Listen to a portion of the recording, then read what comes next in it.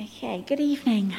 Today's reading is from Jeremiah 22, verses 13 to 17. And that can be found on page 782 of the Church Bibles. Okay. Woe to him who builds his palace by unrighteousness, his upper rooms by injustice, making his own people work for nothing, not paying them for their labour. He says, I will build myself a great palace with spacious upper rooms. So he makes large windows in it, panels it with cedar, and decorates it in red. Does it make you a king to have more and more cedar? Did your father have food and drink? He did what was right and just, so all went well with him. He defended the cause of the poor and needy, and so all went well. Is that not what it means to know me, declares the Lord? But your eyes and your heart are set only on dishonest gain, on shedding innocent blood, and on oppression and extortion. This is the word of the Lord. Thanks be to God.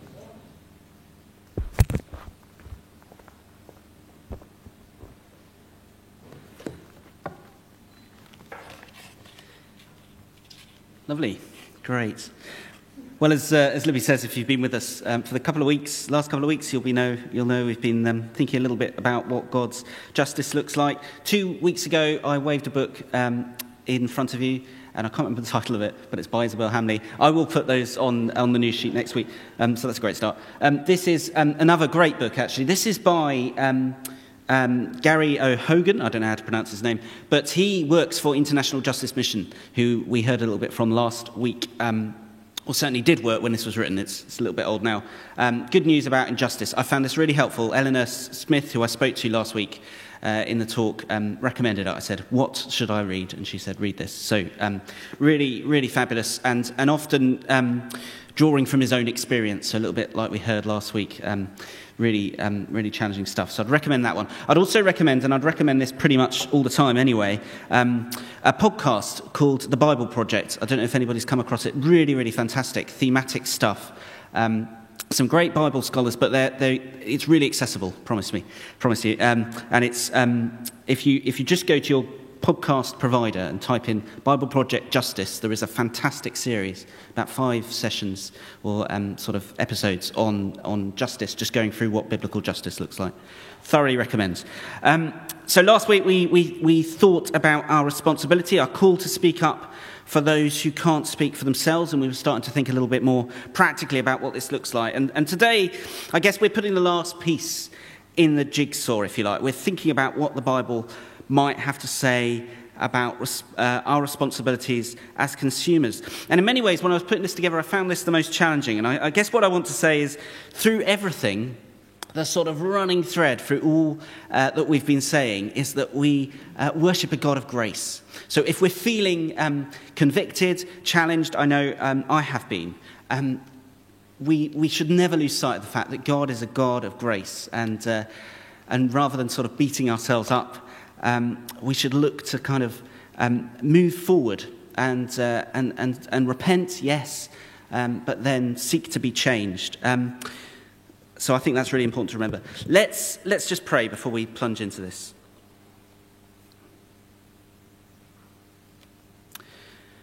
Lord God, we thank you that you are a God of justice. We thank you that the more we look to you, the more we see what life was supposed to be, how we were supposed to be.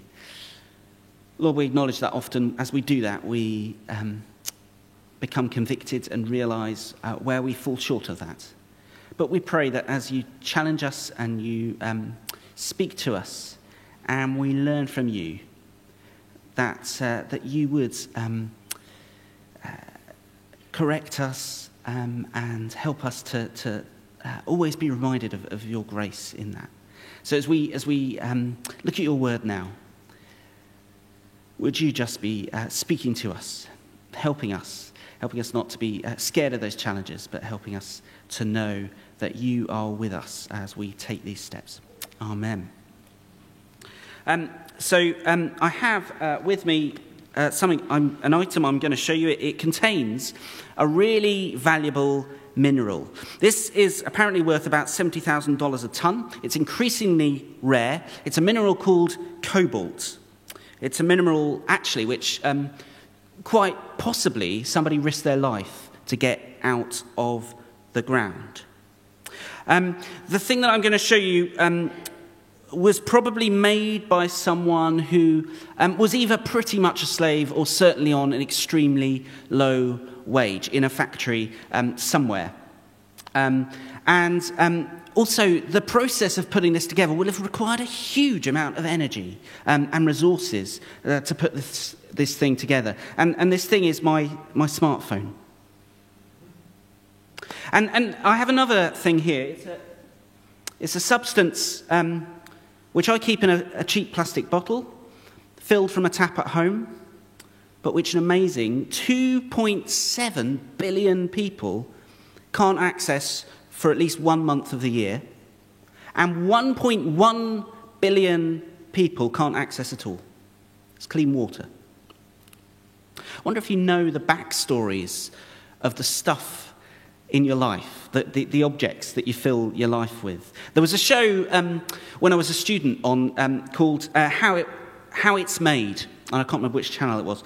And me and my housemate would sort of grab our dinners and eagerly sit and to learn how things were made. Genuinely compelling television. So we'd learn about like a mattress, how a mattress was made, or my favourite episode was a bowling ball. Because it's fascinating. If you ever look it up on YouTube, how a bowling ball was made, it's amazing. It's a mesmerising process. Really exciting students, can you tell? But the thing is, all the things that we own have their own backstories that we just don't even think about. We just pick them up and we use them, and then we carry on with our lives. Even this phone and even this water tell a story. But actually not just stories. I think we could think about things like my phone as having a whole network of hidden relationships behind them. When I use my smartphone, I probably think about, in an immediate sense, about the relationships that I have with the people I'm communicating with, right? So my people that I'm WhatsApping, or the people on the end of Twitter, or whatever it is. That's the relationship that I think I'm having. But whether I like it or not, when I pick up my smartphone, I'm actually putting myself in relationship with a whole host of other people. A load of people who potentially risked incredibly dangerous conditions to mine the cobalt that was used for the battery. Or the people in the factory in China, because I looked it up, I looked up the make and the sort of record on this stuff. And it looks quite likely it was made in a factory by people working incredibly long hours to put the components together. And when I take a swig of my water bottle, whether I like it or not, I'm in a relationship with someone on the other side of the world who can't get access to water. See, I don't know if you've noticed the thread that's been running through all of these talks as we thought about justice, but it's that that God's justice is fundamentally about a return to righteousness. That's the vision, a return to righteousness. And we said right at the beginning, righteousness is about right relationships. It's about right relationships with God, but it's also about right relationships with those who are made in God's image, other human beings. And it's also about right relationships with the world God created, right relationships with the planet. And actually, I think that's a key point, and I think we miss it a lot of the time. The Bible actually seems really keen to emphasize that just relationships are never just about us and other human beings. Because we know that's not how the world works, is it? There's always an impact on the land as well, because of the relationships we have because of the way we relate to other human beings. That's why when you watch one of David Attenborough's documentaries, we go from learning about polar bears and then on to thinking about human impact, because you can't possibly think about the world without thinking about human impact. The two relationships, our relationship with the planet and our relationship with each other, kind of go hand in hand. And then think back to Genesis 3. Humans mess up, they make a big mistake, and the result, we're told, is that cursed is the ground because of you, talking to Adam and Eve. So Adam and Eve's relationship with God is affected by their decisions. Adam and Eve's relationship with each other is affected by their relationships, by their decisions. But also Adam and Eve's relationship with the land is affected as well. And I think that's such a helpful way of understanding what the Bible means when it talks about relationships. It's about relationships with other people. It's about relationships with the world and with the planet. And it's also about, through both of those things, our relationship with God. And so when I choose to use my mobile, I'm entering into a relationship, either a right relationship or a wrong relationship, with a whole host of people I've never met and I'll probably never meet.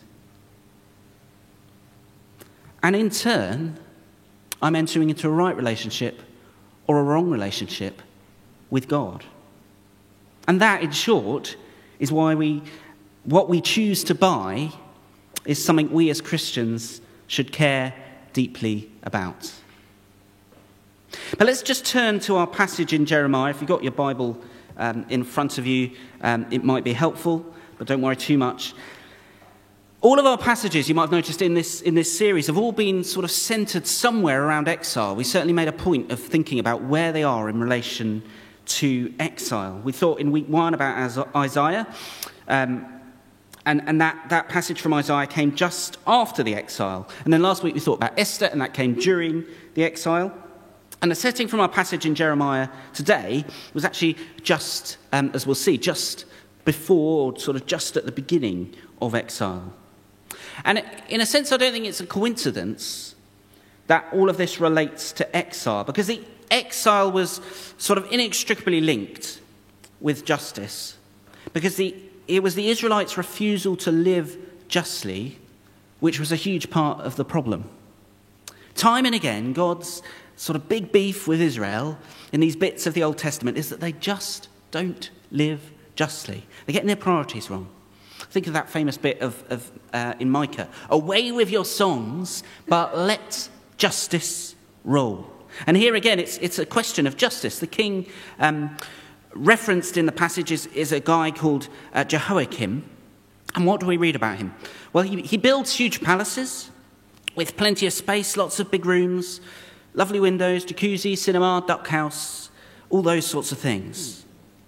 It's expensively decorated. Red is apparently a brilliant colour.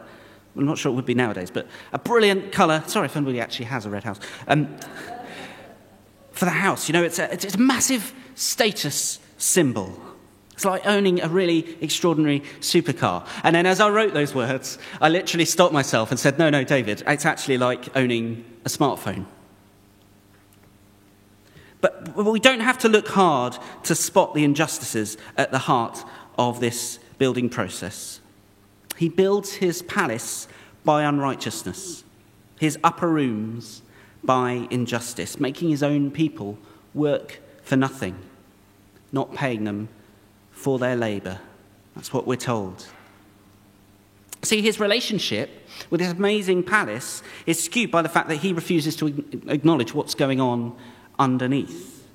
That hidden network of relationships on which the palace is built. The palace is built on the back of oppression and extortion and slave labour. This is a palace made of stone and gold and unrighteousness. So contrast that with his father Josiah. And we're told Josiah defends the cause of the poor and the needy, does what is just and right. And God says, is that not what it means to know me? See, because Josiah has right relationships with those around him, he has right relationships with God. And I think there's a huge, big klaxon warning here. Because we can read what happened to Jehoiakim if we go back to Kings, the book of Kings. We're told that Nebuchadnezzar invaded during Jehoiakim's reign. Nebuchadnezzar being the Babylonian king. And so it was during Jehoiakim's reign, this king with a massive palace, which looks amazing but is built by slaves, it's during that reign that exile begins. And so I guess the warning is this. Our possessions, the things we own, the things we treasure and prize and get excited about, and we do get excited. I don't know if you've ordered a phone recently or done. I'm a terrible one for gadgets. So when I order a gadget, and I think I've got one coming, I genuinely get quite excited. And the thing is, these things that we think are just sort of neutral objects actually aren't neutral objects. They don't stand in isolation. They say something about our relationship with God. We talk about having healthy relationships with our possessions sometimes, don't we? And we kind of mean by that we don't want to end up loving them more than we love God. And I think that is absolutely crucial. Absolutely. But there's a danger we start to think that as long as I put my phone away while the preacher's preaching, that's not a hint, and as long as I don't think owning the latest clothes is the key to happiness, then I'm basically fine. Well, yeah, that's part of it. But I think the story of Jehoiakim teaches us something a little bit different. The American author Anne Lapp says that every time you spend your money, you're casting a vote for the kind of world you want to live in. When Jehoiakim builds his palace, he casts his vote for a world of injustice, where people are of no value, where they're just tools to work, where big windows are more important than people made in the image of God. And so I have to ask myself, what kind of world was I voting for when I bought my phone? Was it a world as God intended, with right and fair and just relations? A world which values people as made in the image of God, a world created by and gifted from an amazing Creator God. See, the biggest lie that the consumer age tells us, I think, is that we should look out for ourselves first and foremost. That when we make a buying choice, it's us that comes first, and other considerations should come afterwards. But that's simply not the reality. See, when I choose to buy something, it's never just about me. There's so many hidden relationships going on in the background. Jesus tells a parable about a rich man. The Bible refers to it as a rich fool. You might know the one I'm thinking of. And one day he has an absolutely spectacular harvest. There's an absolute abundance of crops. It's huge. So he thinks, well, what am I going to do? Well, frankly, I've worked really hard to grow this stuff. Then they're mine. This is my crops. So, well, if I'm going to have more, I'm going to need to store it all. And actually, if I store it, then it'll grow in value. I don't need to do anything with it now. I can have it grow in value. And actually, that means I'll make a lot more money of it further down the line. So his decision is, well, I'm going to knock down my barns, and I'm going to build bigger barns. And as you read the story, you start to realize that suddenly these crops aren't really just crops for him anymore. They're basically an investment. They're money, they're growth in income. They're actually a means to an easy life for him. Meanwhile, I guess we can assume there are probably people in neighbouring villages or somewhere nearby who are going hungry. And God says to him, you know what, you're a fool. You spend all this time acquiring wealth. You're storing up things for yourself. But, and the parable uses this phrase, you're not being rich towards God. And that's the phrase that's used, rich towards God. And you're thinking, well, that seems a bit harsh, to be honest. The guy was only trying to get rich. And it's got nothing to do with God. It's got, a lot to do with personal comfort and what's wrong with that. But then Jesus unpacks a little bit later And he tells the people that their priority shouldn't be acquiring stuff, and their worry shouldn't be around stuff. Their worry should be about people. He says, sell your possessions and give to the poor. And when we get so obsessed with our relationship with our stuff rather than our relationships with people, that's us not being rich towards God. Well, this is all pretty hard, isn't it? Pretty hard teaching, to be honest. I guess the question is, what are we supposed to do? What are we supposed to do now? David, you've thoroughly depressed us. What are we supposed to do now? You know, we realise our lives are driven by our relationships with our stuff, rather than often our relationships with people. We realise that behind our stuff there's a whole host of people, and that sometimes hiding in the background of our stuff there is potentially exploitation and injustice. So what on earth are we supposed to do? Well, I think there are a number of things we need to remember. And the first is that God is not inviting us into a life of being miserable. Actually, quite the opposite. You know, the kingdom that we're invited to be a part of is a kingdom of abundance. It's a kingdom where water's turned into wine and there's enough bread and fish to go around a massive crowd with some left over. The issue isn't that God isn't abundantly generous. You know, there's actually enough food in the world to go around. There's more than enough food to go around, actually. Apparently the world's farmers produce enough food to feed about 1.5 times the global population. And yet, we still have famine. So the issue isn't about God's provision. The issue is, as we've said, more about our relationships with others. It's a question of righteousness, right relationships. The second thing I think we need to remember, and this is something we've been coming back to again and again as well, is that what we're moving towards, even though it doesn't feel like it a lot of the time, is a fairer, juster world.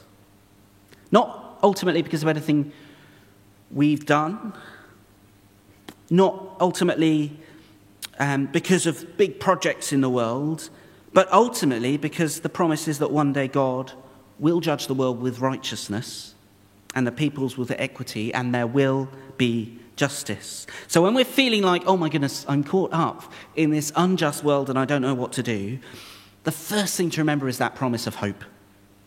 God's justice wins in the end. Righteousness, right relationships, the lion lying down with the lamb, that's what wins in the end. So while we mess up on this stuff time and time again, that is a reassurance to hold on to.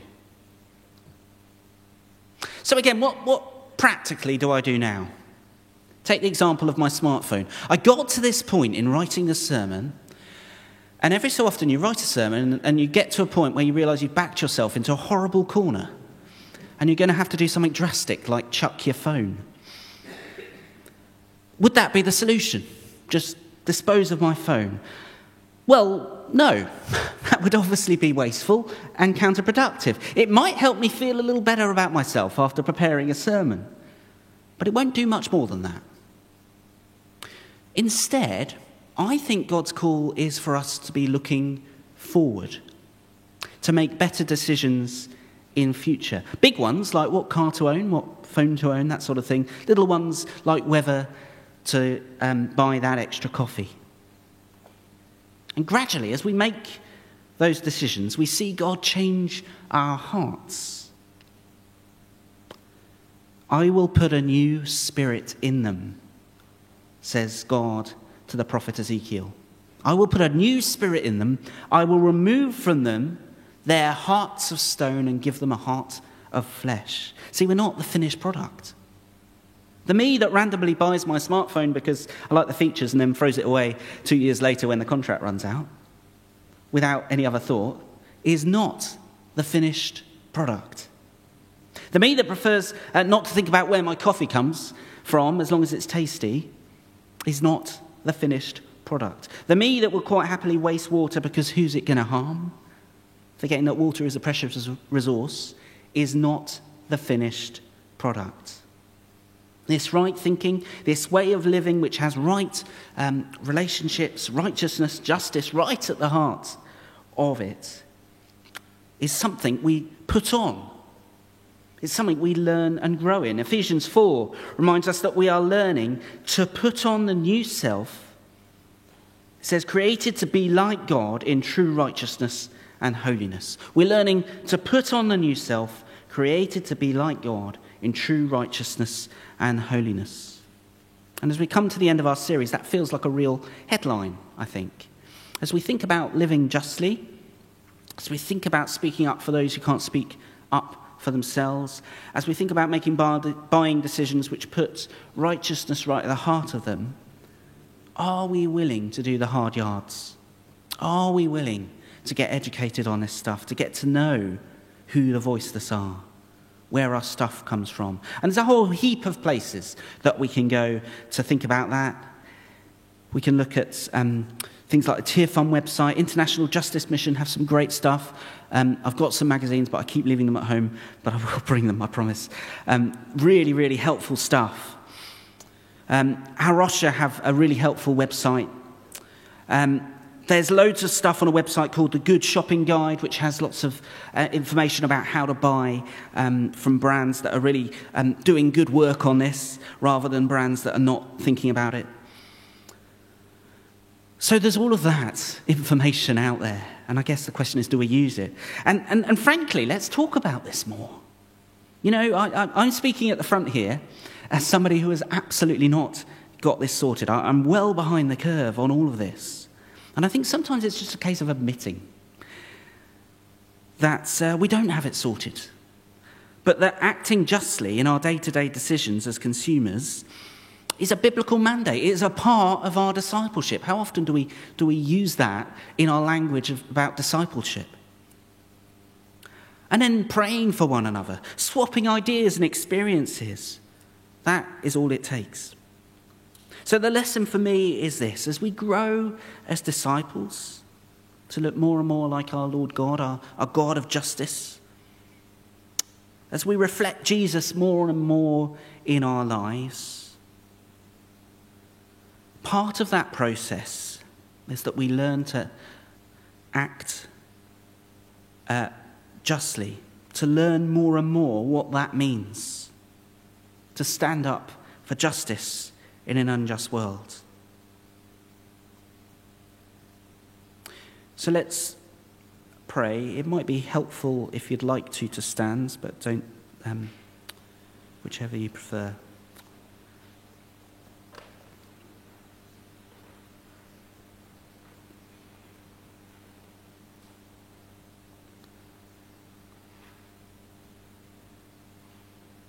And I guess just a bit like we did last week, just think about where we are in the coming week.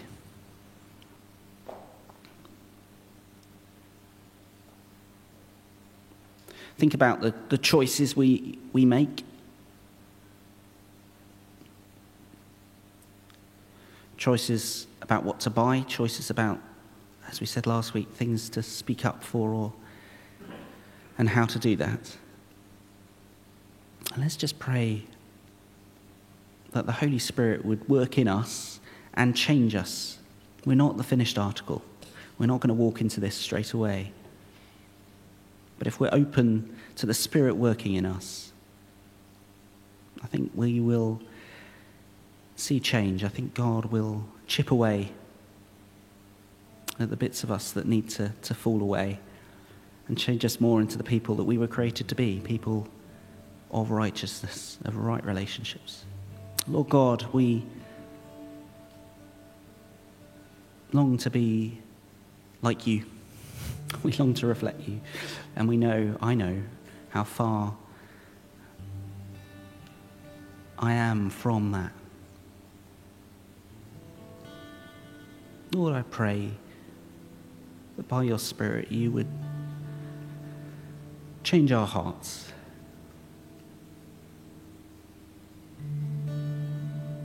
Just think of that verse about removing hearts of stone and giving us hearts of flesh. Lord, that's so often where I am. My heart of stone says, I'm not going to think about this.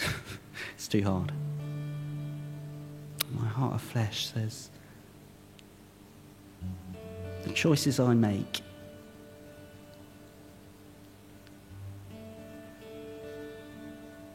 say something about the world that I want to see.